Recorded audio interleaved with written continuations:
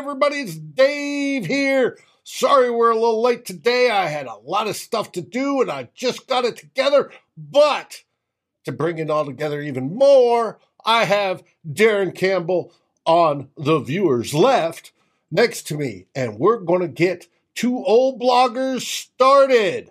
Today, we're talking about the staff, the coaching staff that the unofficial Kevin O'Connell is putting together with Kwesi Adofo-Mensah, and it looks to be a good one. Then we're going to ask the question, is O'Connell the next Brad Childress? Do we have a chili on our way? Who knows? And then we get into my favorite subject of all, the big round bellies on the offensive line. Right after the roller. Welcome to Two Old Bloggers, home of news and commentary for your Minnesota Vikings.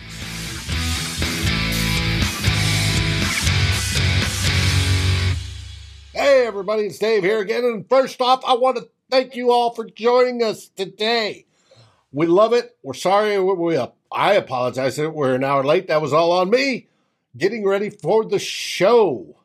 On my viewer's left over there is Darren Campbell of Two Old Bloggers, the second part of the bloggers from Freedom Loving Canada. How are you doing today, Darren? Not bad, Dave. Feeling a little hungover. Had a few too many beers after the basketball game last night, so slow today, slow moving. Well, I'll make up for it because I'm wound up. 3 hours of ACDC. You are. ACDC gets me pumped up to talk Vikings football. And since we're question, Dave. What? Yeah, are you Bon Scott ACDC man or Brian Johnson ACDC man or both? Both. I think the band is outstanding. What's the meme going around that they have? 13 albums that all sound alike? And they go, no, we're wrong. We have 14 albums that all sound alike. I love them all. It's great. It pumps me up. I think it's, roll outside the wire, ready to rock and roll. Let's go type of music for me. Let's go with this. Let's go with this. Absolutely. Show. All right. We have three primary topics, and I have a fourth secret topic at the end. We will start off with, you wanted to talk about, as we know, here we go, Bon Scott in there. Thunderstruck, Dan. Absolutely thunderstruck. Doesn't matter. Bon for Drew. That's cool. You sent me a line of themes, and you wanted to talk about how the coaching staff seems to be coming together this week. We have gotten reports all over the interwebs from various reporters that this guy's been selected as this coach, and this guy's been selected as that coach, and this guy's been selected as this coach, and so on and so forth. So we were going to talk about it. This is amazing since the official head coach hasn't been announced yet. None of these are official, but it seems like Kevin O'Connell is not only doing his diligence to win the ball game tomorrow in the Super Bowl, so we can have a Super Bowl winning head coach, but he's also communicating with Kwesi to assemble a staff. So let's get into it. Yeah, wondering if Sean McVay what he's feeling about. This is the biggest game of my life, and my offensive coordinator is just all he cares about is picking his staff for the Vikings head coaching gig. But anyway, these are the realities of the NFL sometimes. Yes, they are. And Skol, everybody that's watching, we appreciate you here. We love it. Absolutely love it. Yes, thanks for showing up. All right, you wanted to start first off. Kevin O'Connell, we're hearing words that he's starting to assemble his staff. Let's put it that way. Yeah. That's right. Yeah, the names have been coming in pretty regularly the past few days. This week, yeah, some of the Ed Donatel, the defensive coordinator. That's kind of the big one. Chris Cooper, offensive line coach. Curtis Modkins, running back coach. Chris Rumpf, defensive line. And Deshae Townsend showed up yesterday as allegedly our defensive backs coach. So the coaching staff is starting to take shape. We're starting to get a feel and an idea of who the guys are that are going to be helping O'Connell if he is our head coach, and it's pretty much assured that he is. The big thing again is everybody was always concerned about who's going to be the offensive coordinator and the defensive coordinator. Right. And we know what the OC. I heard that Wade Phillips' son was potentially in there, but I haven't seen any tweets sent out that he is the guy. But Doogie Wolfson said to watch out that. He knows for a fact that their agent has been in conversation with the Minnesota Vikings. So that most likely will happen, that we'll get him as the OC. But that has not leaked out yet. No, it has not. But the thing that we're noticing with the 5 names that I have mentioned is that 3 of them were with the Denver staff, of course, under Vic Fangio, and the other 2, Rumpf and Deshae Townsend, were with the Bears either this year or most recently. Rumpf was with college at the college level last year, but so there's a Fangio Donatel link there as well, and I think that, Donatel's an interesting cat. 65 years old, been coaching for over 40, 31 of those in the NFL, and either been defensive backs coach or a defensive coordinator during that time. Had some stints as a Packers defensive coordinator from 2000 to 2003 under Mike Sherman. Those defenses were. Are we going to hold that against him? Yeah, well, of course. No, hey, if we let Brett Favre quarterback for us, and there's, what are you going to do? What are you going to do, right? Right. That's almost ancient history. That was like Randy Moss was playing for us back then. But, Donatel, he's had some high points. He was part of 2 Super Bowl winning teams with Denver in his first stint there as defensive backs coach.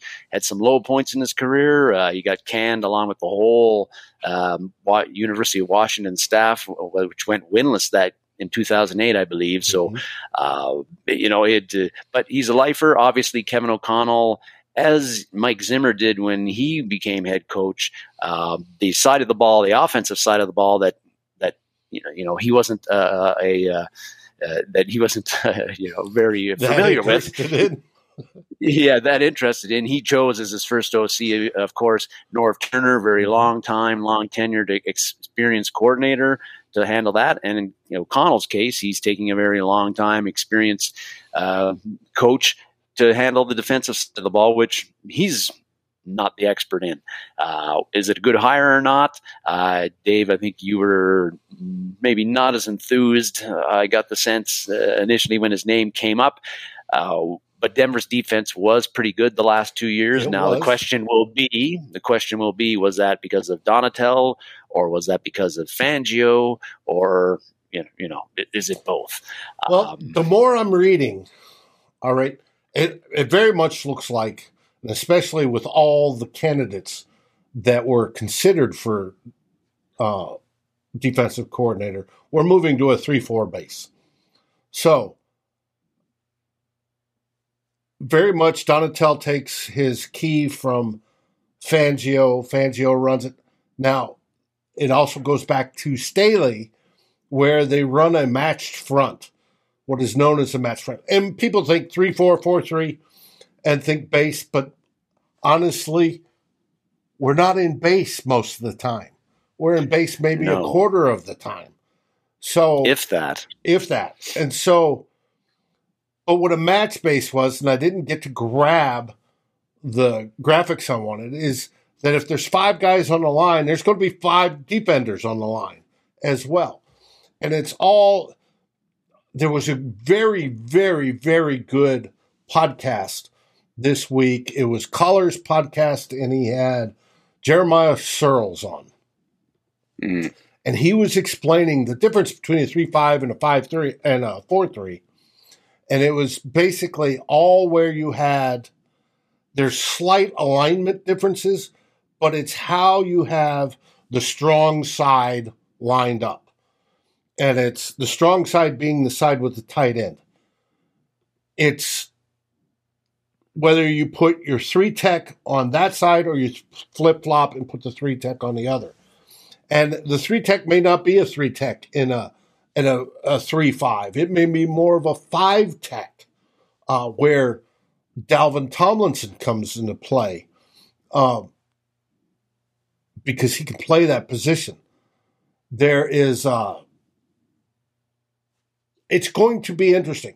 And most people think of, when they think the 3-4 defense, defensive ends are generally in a 2-point stance instead of a 3-point stance. That's one of the differences. And they may have some pass coverage responsibilities. It's usually flat if they do. Mm-hmm. But we're going to see the different. It's not going to be a whole lot different in what we're used to, because a lot of the same concepts Zimmer actually ran. We'll see how the back end comes together, and that will be key. But we need a good linebacker in the middle. At least one. If you have one linebacker, you can run a dime, right? Yeah. And we have one right now on the squad in Eric Kendricks. There's how they fill in others, whether it be Troy Dye or Chaz Surratt or whoever, we don't know yet. And we'll get into that when we talk linebackers further down the road. But it's going to be, may look slightly different, but it's going to function the same, is what I'm saying, as we're basically used to. And the whole idea is to literally match the offensive line so that you have all the holes plugged except for the backside, which we don't really care about the backside, but the backside is covered if needed be. And it causes problems for the offense on how they do their reads and where they want to attack. And that's the goal. And hopefully Donatell brings that top 15, top 10 mentality, preferably, and we shut down people. At least that's my opinion. Yeah, and Dave, those are all very good points. I think that really Donatell's job, number one, taking over defense, I think, is to turn it into a defense that's like in at least worst case scenario, get it in the middle of the pack. Right. Compared to where it was last year. And now if we get a top 10 defense, that's all gravy to me. But really, they got to go from being one of the worst units in the league to somewhere in the middle of the pack, I think. And then, what the offense, the talent is there, and it should be able to perform much better with a much different offensive philosophy and better coaching. The Vikings haven't run a 3-4 since 1985. That's going to be a different look for us. Yes. As fans. There was a tweet that came out from Chris Thomas, and he was talking to Mark Schlereth, who knows Donatell quite well. And Schlereth said that actually Donatell's 3-4 is really a 4-2 nickel disguised as a 3-4. And it was mentioned earlier that the Vikings. We were talking about the Vikings were in a base 4-3 very little in most games. If an offense is running 3 or 4 wide receivers, they're going to a 4-2 nickel, basically. So like you said, this defense could really be operating a lot like the other one did. What I've always liked about the 3-4, even though the Vikings haven't run it for almost 40 years, is I like the like 1 year. Yeah. That was when they had that was like Dolman's first with the team, and he played linebacker, and he kind of struggled, and then they moved him to defensive end, and we all know how that turned out when they went back to the 4-3. But I've always liked the 3-4 because I find it creates I think you were getting at it. That's what you're talking about blocking schemes. But I think it creates a lot of confusion for the offense as far as, who's coming on the blitz, who's rushing, who's not. And so I like it. I think it'll be, if they do go 3-4, it'll be a fresh look.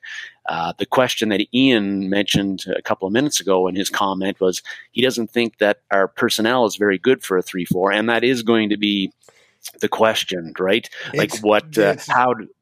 get into that. Our personnel has been built as a 4-3, and so guys like Kenny Willekes, Patrick Jones II, even Hunter, what's his role going to be? We last week I was talking about how Michael Pierce potentially could be a salary cap casualty, but if you're going to a 3-4, he seems like the kind of stout run plugging dude you'd stick as your nose. So maybe you keep him. There's a lot of the Vikings defense there's a lot of roster questions they have to answer, and going to a different defensive scheme, I think it creates more of those questions, which will require more of those answers. And Donatell is going to be the one that's going to have to do it. But he's been around the block, like I say, a long time. So this is nothing new to him, and he's again worked under one of the best defensive coaches that I think in the NFL, and Vic Fangio. Yep, and I think his blitz packages are going to be unique, and we shall see. Now, earlier this week, you wanted to talk about Danielle Hunter. How does Danielle Hunter fit? I don't know. He has not been a guy who's stood up. He has a few times, and actually Zimmer liked it. A few times, but not the norm. But I kind of think that Danielle Hunter is, he's such a phenomenal athlete, such a phenomenal football player that whatever role you're going to put him in, I think he's going to thrive. We know 3-4 or 4-3, he's going to be getting after the quarterback, and he's not going to be covering slot receivers or tight ends down the field. But the first thing is, are the Vikings even keeping him? What are they going to do with him? Seawise just posted, if Captain Kirk and Danielle Hunter are traded, are they both worth first rounders? Oh, you better get first round. Definitely on both of them. You better get them first rounders for them, or else you shouldn't be trading them because you'd be giving them away. Right. But yeah, Hunter, yeah, that and the Cousins question is the big question the Vikings have to, a big roster decision the Vikings have to make. That's number one, and Danielle Hunter is like 1B on that roster decision that the Vikings have to make. I don't know which way that's going to go, but like I said last week, I want to see Hunter stay with the Vikings.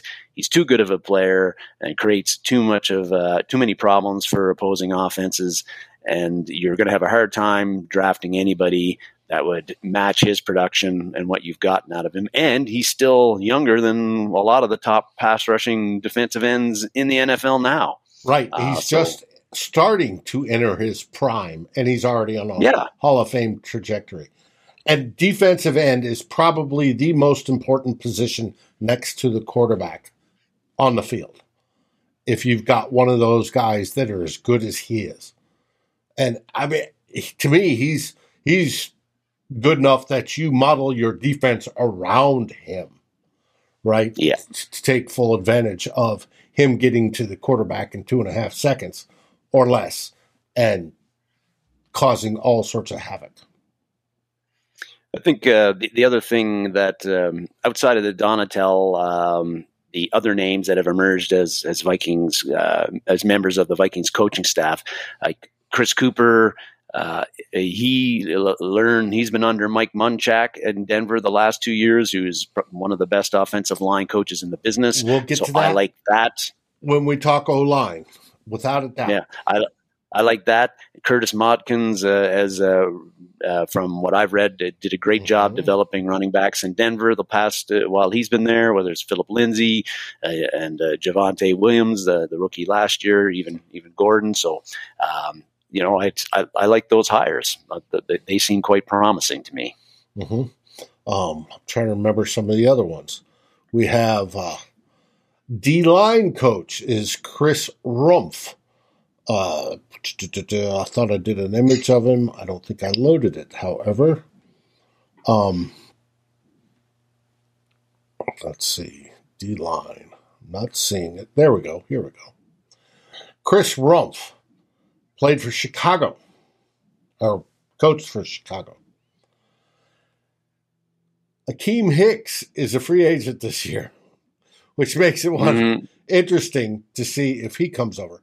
And the whole idea about Chris Rumpf taking over is the whole Andre Patterson was let go, even though Andre wanted to stay. And we did have a tweet by Danielle Hunter to the fact that he wanted him to stay. And where did I put that? Because I know I loaded it. And I can't find it. Oh, well. A lot of players wanted Andre Patterson to stay. Andre Patterson wanted to stay, but obviously the new regime said, no, see ya. He signed with the Giants. He's now the coach of the Giants, which would make, if the Vikings do let go of Danielle Hunter, the first place that Danielle looks at, I would think it would be the Giants. But who knows? Chris Rumpf hopefully brings the same sort of deal, top-notch defensive lineman. If he could bring the quality of Akeem Hicks and the rest of the Chicago defensive line that gave us fits for years, I'm cool with that. Well, I did. Akeem's getting a little bit long in the tooth and has had some injury issues the past couple of seasons. I think that he'll be pretty pricey in free agency. It seems pretty clear he won't be back from Chicago. He's even said that himself during the season. I'd like to have him on the Vikings because we wouldn't have to face him anymore because the guy's killed us. But I'm having a hard time seeing that happening. Cut Pierce, sign Hicks. Yeah, I guess you could do that if the price is right. The Vikings have some work to work. We haven't our two nose tackles personally, but I think that's I think that we really haven't got a chance to really see the best of Pierce because he opted out in 2020 and he was hurt a lot of the time last year with various nicks and bruises and stuff. So yeah, I'd like to see the guy when he did play. He seemed effective. Mm-hmm. Yeah. So we've got. Let's see. You talked about working under Munchak. Let me show our new offensive line. Well, we'll get there when we talk offensive line. Yeah. Our next topic was, are you wondering, is Kevin O'Connell the next Brad Childress? Chili, the name that brings shivers down the spine of most Viking fans. And not in a good way. I'm not asking. I don't feel like Connell is going to be the next Brad Childress, but I've seen the concern expressed by Vikings fans that because O'Connell has never called the plays as an offensive coordinator, and Chili didn't call the plays when he got brought in here to great fanfare back in 2006. That somehow we're going to see a repeat of that performance with O'Connell. And I just think that we should really need to pump the brakes on that a lot because Sean McVay didn't call the plays in Washington either when he was there as the offensive coordinator, I don't believe. Gets to LA as a coach. Yeah, Jay Gruden was calling it. And we see what he's done with the LA Rams since then, calling the plays. They've been one of the better offenses in the NFL the whole time he's been there. I don't think that there's any correlation really. Would would I feel a little better if I'd known O'Connell had been calling the plays the past 2 years with the way the Rams offense has functioned, which has functioned very well? Sure. But he's still been the OC, heavy involvement in game planning, and developing the plays. Gordon McVay, he develops their scheme of what they're doing on the offense, and just McVay runs it and calls the plays. Now, it just doesn't matter to me. It doesn't matter if O'Connell calls the plays or not. Actually, I'd prefer him not to. I'd prefer him to do the head coaching thing and time management and the whole works. Yeah, and have his OC do it. We don't, we hear that Wes will be the OC. We don't know yet. If I'm cool with that, I'd rather him stay at that CEO level, managing the game more than what Mike did, where when his defense was on, he was busy in his card. And when the offense was on, he was busy in his card and talking to his defense on how to stop things versus paying attention to what's going on the field. Yeah. And,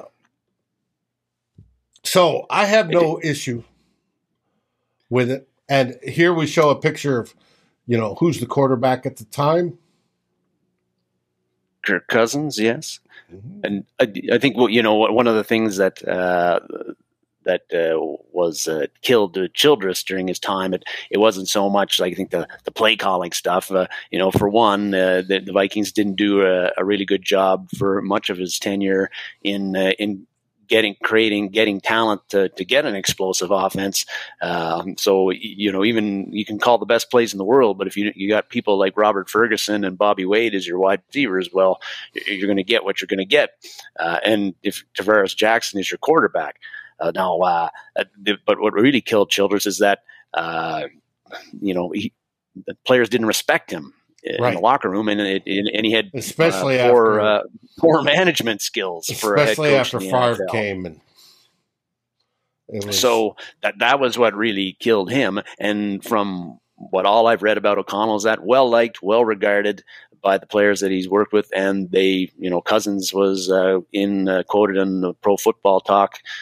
He was interviewed and saying that he felt that he said O'Connell's a bright offensive mind. He did a lot for my development while I was there. I'm excited to play under him. Now, there's lots of Viking fans who hope that doesn't happen, but that's another topic that we'll be talking about probably every show after this one. But I feel that let O'Connell, Score North handle that for now. They're taking all the arrows. I have no concerns with O'Connell, and like I said, I hope that he takes more of a CEO role. But if he is calling the plays, I am not concerned about that. I don't think that there's that he's going to be the next, Brad Childress part 2. And you could probably go through all kinds of coaches and find lots of examples of guys who never called before who were successful. And you'll also find lots of examples of guys who never called plays before and became a head coach who weren't successful, like Childress. I think, O'Connell, time will tell how that's going to work out for him if he indeed does call plays. I expect that he probably will, because it seems that that's what coaches do these days. That if they're offensive minded, they call the offensive plays. If they're a defensive minded coach, they tend to. I'm curious how many out of the 32 actually call plays. I think it's only about 5. Yeah, that'd be a good exercise. It's a good question. Is how many actually do call their plays, and how many delegate it down. I'm just looking at the NFC North itself. You got LaFleur calls the offensive plays, Nagy called the offensive plays for the Bears, and Zimmer called the defense for the Vikings. The only one that was that didn't, but then he did, was Dan Campbell. He took over the offensive play calling from Anthony Lynn at the end of the year. So at least in the NFC North, all of the coaches last year were calling the plays on one side of the ball or the other. But yeah, you're right. In another division, it could be totally different. Like, I don't think Matt Rule is calling any of the plays for Carolina, but well, if he does, he's doing a terrible job. Actually, I think he took over about halfway through and still did a terrible job. Yeah. I don't know. First, we have Aaron asked about Deshae Townsend, and I did a piece of artwork, and I don't have it loaded. It's going to be the new DB coach. He's going to work with the back end on the defense. C-Wise asked Ryan Grigson. I think he's just a sounding board, C-Wise. I don't think he's going to have a whole lot of influence other than to bounce questions off of. He's in a senior advisory role. I don't think he has any power. I think he's just a, hey, what did you guys do back in the Stone Age type question answering machine. So. Yeah, it's a soundboard. It's another head to bounce ideas off of, or take advice from. Kwesi said again, and when the introductory press conference, that he was big on getting as much information as he could to make the decisions that he needs to make, which is a smart move. Yeah, no, it is. I think if you look at Drew, who is I think still on this call, he did recently had a little post on our Gallahorn site about Grigson's last few years with the Colts did not go very well, and maybe that might be a cause for concern. But again, Grigson has no power over personnel decisions, and again, I think he's a sounding board for Kwesi. Kwesi values his input, but doesn't mean he's going to do what Grigson says. And if Kwesi thinks that he's got something to offer, I'm good with it. Mm-hmm. And hey, it's good. What did you do in the olden days? Yeah, we used to trade all this for a running back. All right. Yeah, thanks. right. Yeah, we won't be doing that. Yep. It's not going to happen now. But, and it's, everybody goes through that through their careers. I had it when we'd get, the Gulf War started. We started to invade Iraq, and we had a problem with going into a war story. We had to get fuel for the U-2 spy plane down to Crete, the island of Crete, so we could fly out of there. And everybody in the command was freaking out. Oh my God, it's going to take 3 weeks for the boat to get down there, and we need to fly missions tomorrow. What do we do? And it's just like, I turn around and go, well, it's simple. You load up a specific type of tanker we had that could carry a different fuel in the body tanks, and you fly it down there and you pump it into bladders, and then you'll have it. Or you pump airplane to airplane, which we could do. And they're like, oh, that's a good idea. Right? And it's just like, and I'm talking to colonels and generals, and it's just, let's do it. And if you need anybody that has experience, I've done it, I'll go, send me TDY, I'll do it. And they're like, oh, cool. And that's what we did. And it's just, maybe Grigson's that sort of guy. You get that once in a blue moon where, how did you do this? And he comes up with an answer that actually works today. Football is cyclic, right? Yeah. We go from one end to the other. And, the whole idea that the 3-4 was invented was to stop the wishbone, or the 4-3 was invented was to stop the wishbone and the veer offenses. And we've moved from that now to a hybrid styles of defense to stop play action and other things. We will eventually move back, and having the old time heads, the gray beards there to say, hey, no, the way we solved that was by doing this. That comes into play, and it is valuable. And I think that's why that happens. Darren needs some H2O, looking a tad white today.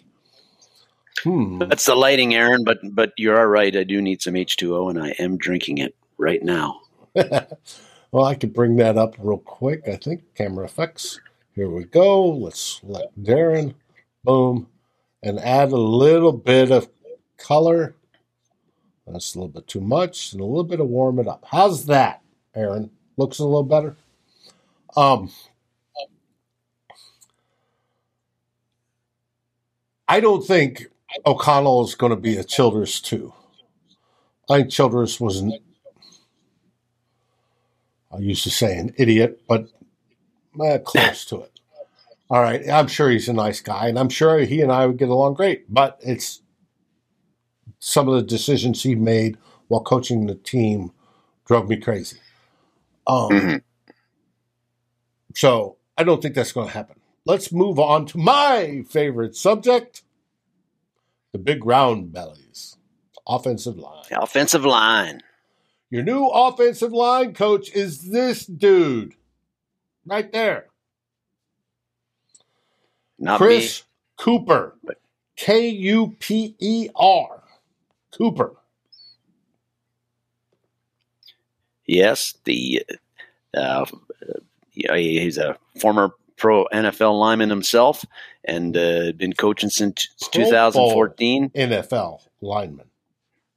Yeah, not bad. So he's been there and done that. Where did he go to college? I forget. Wasn't it North Dakota or something? It's North Dakota. He was the only other player. He was the first player beyond past Jimmy Kleinsasser that was selected for the NFL. What position did he play in college? Was he? Geez, all these trick questions. I think was he a center? No, he was a tackle. What position did he play for the Broncos? Guard, I believe. Guard. Yep. He was moved into guard where he became all-pro. He's good. The only reason he had, I think, an 8-year career, and the only reason it didn't last longer was a devastating knee injury, I believe it was. Yeah, and I mentioned it briefly in our first topic that he's worked under Mike Munchak, and I think a lot of the work Mike Munchak does with offensive lines his whole career. So if this guy's been the understudy under Munchak, plus he was a hell of a lineman himself, I'm liking what he can do to a Vikings offensive line that, let's face it, has not been very good for a very long time. It hasn't lived up to potential, to say the least. And Mike Munchak is considered the best offensive lineman in the NFL, and it is good to have his right-hand man. And that's what Cooper is. Indeed. And he's got some work to do in our positional our evaluation of the Vikings' different positional units that were going with the offensive line. And like you said, this line has not performed up to hasn't performed up to its draft status in a lot of cases. We got 2 number 1s, 2 number 2s on the line, and then last year we had a 7th rounder thrown in amongst that. But that's some very highly drafted players on this line. You would think that the draft investments that the Vikings have made on that the line would have performed much better than it has, but it has not. And I think with the Vikings offensive line, though, really, if you're looking at the tackle position, is going to be that's locked down right now. Right. Barring injury, O'Neill is solid as they come. Darrisaw, I think, showed a lot of promise last year, and when he was healthy, I thought he played pretty well, particularly on the pass protection side of things. So the Vikings are fine there, barring injury. No worries. I think they got 2 good building blocks there. Of course, it's in the middle where the problems are. But Ezra Cleveland, he'll be going into his 3rd year at starting left guard. I don't think that it's too early to give up on him yet. And there has been games where he has played very well. Then it seems like he has other games where he does not. I'd like to see more consistency out of him. And then you got to remember the issue: offensive linemen don't get it. It usually takes 3 or 4 years before they start to get it and become good. And Ezra Cleveland was good last year, and there was weeks during the season where he led PFF's scoring. He did so well. And there's things about Ezra's game I absolutely love, but I'm biased. I was an advocate for Ezra from the get-go. Morris to play From the tackle, get-go. but I could deal with him as a guard. So I'm happy with that. Now we have problems, though. You're right, in the middle. Both at right guard and at center. Right guard and center. Last year, you got Bradbury as your center for most of the year, although he lost his job briefly and then reclaimed it due to Mason Cole getting hurt. And then, so that's one issue, center. And then the other issue is right guard with Oli Udoh. You got Wyatt Davis there right now. And I think really the Vikings' decisions are, again, the tackles are locked up. Cleveland's going to be back at left guard. No questions asked there. Really, the Vikings' decisions are, do we stick with Bradbury at center? And what about right guard? Udoh is a massive guy, big, thick, strong. You'd think he'd be kind of perfect for a guard, but inexperienced there. And my opinion was last year, it seemed like he lost, always got out. Well, like quickness beat him all the time. And that caused him to take all those holding penalties that we saw him. Right, because he or a lot of them. He'd turn around and he'd grab somebody. Yeah. And now I don't know whether that's partly talent. I mean, he's a 7th rounder, not highly drafted, or is it talent plus inexperience playing the guard position, and so he's still got a lot to learn. But really, I think that I'd really like to see a Wyatt Davis, Udoh, fair, like a fair position battle there at right guard. Let them duke it out and see who wins. And I hope it's Davis, who's, I think an All-American at Ohio State. Guy must be pretty good. Well, hopefully he comes into camp in shape this year. That was his big knock last year, that he was out of shape. And to me, that blows my mind. Your whole dream in life is to become a professional football player, and you're doing all this training, and he did all the training up to the combine, and then you take a break, and it's like, makes you wonder. But I do hope he's learned and he comes in and he's ready to win the spot. Otherwise, we've got to focus on finding a guard. Now, like I said, most linemen in the NFL don't come into their own until after their 3rd year because it's a longer gestation time to become a pro offensive lineman. It's one of the spots that is. And if they do go free agent wise, I think right guard may be one of the spots that is targeted. But that's just me. I don't know how Kwesi views that. I think it would be smart if they did, but of course we need money, and that drives us back to the old trope that we're not talking about this week. No, that's right. With guard, one thing to keep in mind is there was a comment about free agency, and there are some. If they get to free agency or not is one question. Sometimes a lot of these guys get extended before they even hit the market. But Brandon Sheriff is the top guard on the market, and O'Connell would have pretty good knowledge of him because Sheriff was there in 2017 when O'Connell was in Washington. But Sheriff's going to be pretty costly. The other guy, maybe to keep an eye. Well, yeah, he's 30, and he's had some injury issues for sure.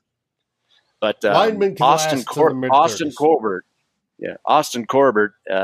is the starting right guard for the Rams right now under O'Connell's offense, and he's slated to be an unrestricted free agent going into this offseason. I don't know how the Rams value him. He's their starting right guard, and the Rams have always, since McVay has been there, have had pretty strong offensive lines. They don't know if Andrew Whitworth is going to be back next year. The guy is like 58 years old and keeps on playing at a high level. But if Whitford is lost, would they want to risk not re-signing Corbett as well? But Corbett is a guy to keep an eye on because of the Rams ties, and O'Connell knows him very well. Again, the Vikings have some salary cap issues they got to work on. Do they the starting five, really right guard is an issue at center. I feel that the Vikings will bring Bradbury back and roll with him again. They could re-sign Mason. He is, but he lost his job last year, right? I don't think that the Vikings want to give up on him, but it's a whole new coaching staff, whole new administration. We don't know how they feel about any of these players. Like Mason Cole, did the Vikings re-sign him? He's a free agent. And if he's the guy that beat out Bradbury, maybe he's kind of your solution or potential solution to the center position. I don't think that the Vikings, the best college center is Tyler Linderbaum from Iowa, by far considered the consensus best center in the draft. But are the Vikings going to pick a center at number 12? Assuming they no. They've got too many other needs, especially on the defensive side of the ball. Centers usually don't get picked that high. And they usually don't have that value. Now, from what I understand from talking to the draft experts like Tyler Forness, Linderbaum is the real deal. He is that generational type. He's got attitude, and he's an absolute mauler.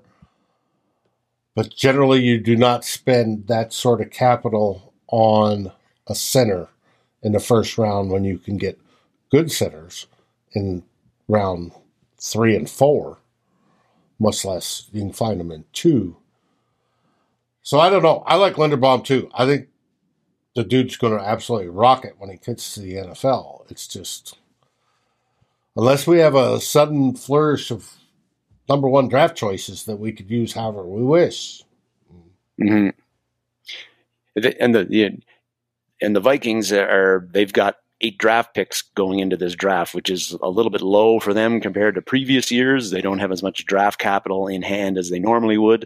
A lot of needs on the defensive side of the ball, maybe even at quarterback. So I don't really see them going at offensive line early at all. Maybe a little bit later. They always a lot of teams tend to pick tackles and guards in the 6th and 7th round, and we have 3 6-rounders, so you could see an offensive lineman getting picked there. But really, I think your tackles are set. Your left guard is set for the Vikings. I think that the Vikings are going to roll with Bradbury at center, for better or for worse, and then at right guard. That's where the only real change in the starting 5 could be, where potentially you get Wyatt Davis beating out Udo. And then Udo, the other issue for the Vikings, and it's an issue at a lot of positions, is depth on the offensive line. Rashad Hill probably won't be back. So Blake Brandel would be, maybe Udo would be your swing tackle maybe in that case. And Blake Brandel was like part of the heavy sets a lot more last year. So yeah, I think maybe they see him as more of a guard guy now than the tackle he was at Oregon State. But other than Brandel and Udo as your backups, Kyle Hinton, he's on the roster, but I don't know if he has a future. Mason Cole's a free agent. Rashad Hill's a free agent. There's a lot of they've got to get some depth there, and I suspect that will come a little bit with maybe some low-level free agent signings in the offseason, plus drafting guys later on day 3 of the draft. But I think the Vikings starting 5, 4 of them are going to be pretty similar, or are going to be the same that you saw last year. It's really a right guard where hopefully Wyatt Davis takes over for Udo. Right, and he's ready to take over for Udo. That's the big thing I want. I want him to live up to that All-American status at Ohio State and become that, the absolute mauler and dominant right guard. I would love to see that. Now, for offensive scheme philosophy, from what I'm hearing, we plan on staying a lot in the zone blocking scheme, but they're going to be mixing in a lot of power. Power, for those that don't know, is your heads up. It's where the linemen get in their stance. They identify this guy, whatever it is, and the play and the reads determine which one it is the guy I'm going to hit. And they go out and they hit him, right? And they try to win that battle. They go out there with the purpose, I'm going to defeat this individual across from me. I'm going to knock him on his butt. I'm going to knock him in at least 3 yards back, especially if it's a run play. So the offensive line should be under the philosophy we own. If we're running the ball, we own, we must get at least 3 yards, and that's on us. It's nothing what the running back does, right? It's on us to open up that much space. I look forward to that aggressive tilt from what we've had. Because before we've been zone running, which is fine. Zone running works. Yep. But I want that added little bit of juice of I want to be aggressive. That these linemen are out there, they're going to kick their butts no matter what. And they're going to win. And that's what I'm hoping gets brought to the team this season. Yes, for sure, Dave. I think that I don't know if it's a common feeling, but the Vikings offensive line, to me, in the past few years has been feels to me that's been a bit soft. Like they're not kind of the kick-ass, kind of angry, nasty to play against offensive line that I think that you and I appreciate when offensive linemen, like old Anthony Herrera. He used to be one of my favorites on the Vikings offensive line because he was just, you didn't want to play against him because he was like just a grizzly bear. He was miserable. He was just boom, boom. I'm gonna kill you. I want to make your mother cry, and I'm gonna hit you so hard. Yes, that's the attitude you want. Ian said he's not sure our O-line is ready for power. I think the three we discussed that are good, Darrisaw O'Neal and Ezra Cleveland, I think they could transition to power without any issue. It's the other two that we're worried about, and who knows? But it takes attitude. And I think the new Cooper, having succeeded at that, will bring that. I miss Phil Rauscher going, and he got signed on somewhere like the Jaguars or some place. But I miss that attitude. The linemen should be, they're a close-knit clique. They eat together. They do everything together. But it should be, and they're gentle giants when you talk to them. But when they're on the football field, that demeanor changes. They may be quiet, but they don't. They're not quiet when they hit. They hit with aggression and force, and they absolutely need to dominate. And they have that mentality. And then I'm hoping that this year we start to see that and that grows. Because once that starts to grow, it becomes infectious. The running backs want to do it. The wide receivers want to do it when they're pass blocking. The defense on the other side of the ball, the Vikings defense goes, hey, we can't let those guys, outdo us. And it just snowballs. And it snowballs into a hard-hitting, black and blue like the division used to be type of mentality. And that mentality will win you football games. It will, and not enough of that mentality has been seen by the Vikings the past couple of seasons, which we're hoping the new coaching staff can reinvigorate the players that are already and going to remain on the roster, and also keep the enthusiasm with the new guys who do arrive and get them to a higher level of play, particularly the offensive line, which I said you've got some pretty high drafted individuals on that line that are going to be starting for you. It's it takes time, as you say, typically a lot longer for the offensive linemen to grow into their potential than maybe some other positions, but it's time for this offensive line, the Vikings offensive line, with the guys drafted in the positions that they were, to play at the level that you'd expect a number 1 and number 2 draft picks to play at. Yep, without a doubt. Any more on the offensive line you want to hit before we go to the secret fourth? No, that is it for the O-line. All right. You'll be disappointed, Dave, I'm sure. The fourth topic. Oh, and I did not put up. Hold on. I got one more thing. We didn't talk about Kevin O'Connell. Kevin O'Connell, worried about NFL experience? This is your new head coach. It is. Backup. Didn't Tom have a very Brady.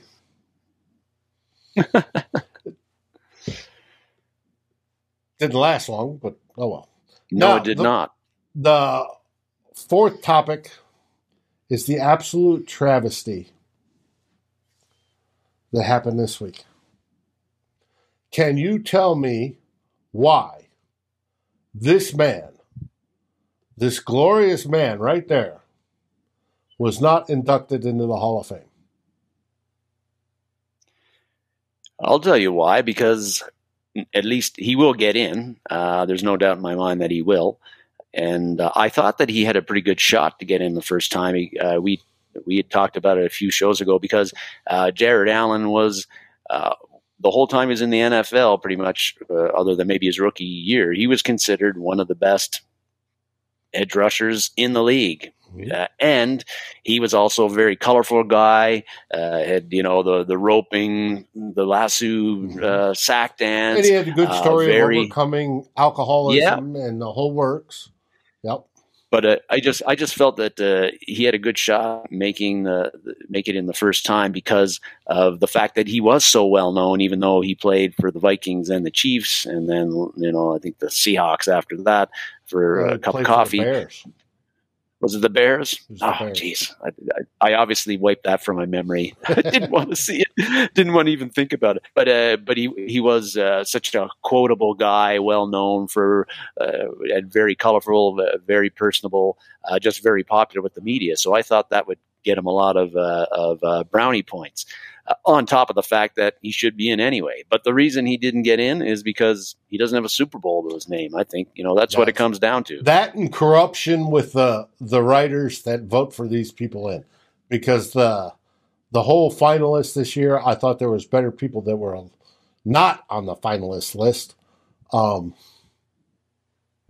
the ones that were actually – there were better people on the finalist list than the ones that were actually selected. And you are correct. It's lack of Super Bowl. I think if he had that, he would have been there. Hopefully next year he will get there. He was iconic. And Dan talked about the half sack. That's because, the sack record, his was at least legitimate and not and not Brett Favre laying down. But. Yeah, I did. I don't really, like I said, I'm not going to sweat it. I know I'm quite confident Allen will get in the Hall of Fame, but and maybe it'll be next year or the year after. I think one of the things with the voters, like you said, the voters kind of look at the finalists, and if there's somebody who's been on the list a long, long time, who's a pretty solid player, maybe they feel that, well, we'll let him in this year, and Jared Allen will get in, and a year, right. 2 or 3 years from now, we don't have to worry about that. He doesn't have to get in first time. But when it comes to the playing resume, there's no doubt that Jared Allen's a first ballot Hall of Famer. But like Drew said, it's tough. Very few guys get in the first time, no matter how good they are. You have to be like a generational GOAT type thing, like a Lawrence Taylor or a Tom Brady to get there, or get Super Bowls. Mm-hmm. Yeah, and we're not even going to get started on the Jim Marshall stuff. Cliff Branch got in, and no offense to Cliff Branch, but was he? And he had some crazy years, like that year he had like 41 catches and over 1,000 yards. Like had a 23 yard per catch average, which is crazy, especially back in those days. But was Cliff Branch as good for as long at his position as Jim Marshall was? I don't know, and still, Jim Marshall's not in there, and he's never going to get in there. Maybe he'll get in there when he's deceased. Posthumously. They seem to like to do that, but I don't know. I don't know what they're thinking. It's just that this bit infuriated me this week. But it is what it is. So, hey. I want to thank everybody that has joined us today for this wonderful show. And love your comments, Dan, Aaron, Drew, Mr. Emmer, Ian, everybody, anybody I missed, Kevin, thank you. Thank you so much. And if you haven't already, please like, subscribe. The YouTube loves the algorithm, and ring the bell. They Ring the love bell. when you chat. We appreciate it so much. And we'll be back in a week to talk even more football. And we should have an official head coach by then. That's right. But before we go, who do you want to win tomorrow? I want the Bengals to win. The Rams already have a Super Bowl, and as much as I wish that McVay was the coach of the Vikings, the thought of his smirky, smart-ass, fist pumping down the sidelines, strutting down the sidelines, and doing that with a Super Bowl victory, I don't know. I like the Bengals story. They haven't they haven't won a Super Bowl yet. I don't know. I'd feel not bad about seeing them get in the club. And Joe Burrow, I like his underdog approach. It's sort of the Joe Montana approach, because they said the same things about Joe Montana, who was the greatest quarterback ever until Brady. I like that story too, but I do want to say our next head coach is a Super Bowl winning coach. We shall see. Maybe it might work to the advantage that he loses, and then he has that burn still in him. So if the Bengals do win, though, it will be Joe Burrow aside and Jamar Chase aside and Mixon aside. I think that it'll be the defense that wins it for them, not the offense. So like the defense is really the unsung hero of the Bengals in this whole season and these playoffs, because last week they kept them in the game against the Chiefs. If the Chiefs score like another touchdown in the second half, the Bengals don't go to the Super Bowl. So, right. Really, I think the Bengals D is the thing to really watch. I think the Bengals will be able to move the ball. They've got too much talent not to, but can they stop the Rams and and allow their offense to possess the ball enough? That's going to be, I think, a big key. But looking forward to an exciting game. Now, Super Bowls tend to be very ultra conservative, where they're not exciting and everybody's playing conservative. I hope to see exciting, but we shall see. Rams are favored. I don't know. Yeah, you got two QBs who have never been there before, but I think that Burrow is kind of like, he doesn't know what he doesn't know, whereas Stafford, I think, would be more of the concern for me. I'm a Rams fan. Like, how is he going to react in the biggest game of his life? And he can come out and throw 5 interceptions in a row. Yeah. 3 of them for pick sixes. That's Stafford. Yeah. Or he can come out and just, throw it all over the yard and be great. It's just slice and dice, yeah. We don't know who's going to show up. It's going to be fun to watch. And it's going to be fun to drink and have a good time during the whole time. But be safe, drink responsibly, eat your favorite. Don't drink and drive. Yeah. Eat your favorite snacks, foods. If you're having a party, enjoy your friends, the whole works. We only get Super Bowl Sunday once a year, so enjoy it.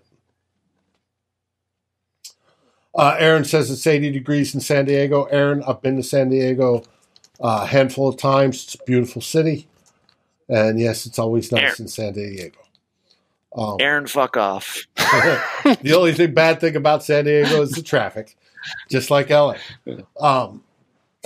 I've been to San Diego. I loved it.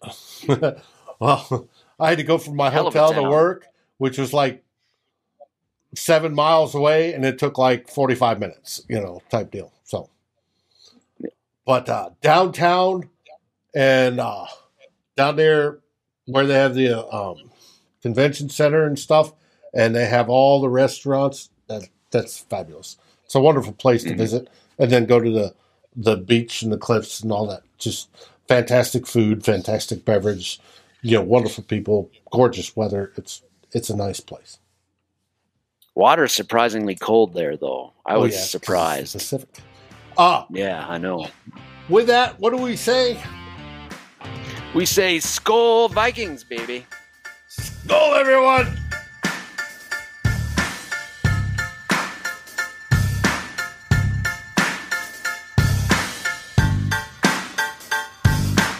Thank you for watching or listening.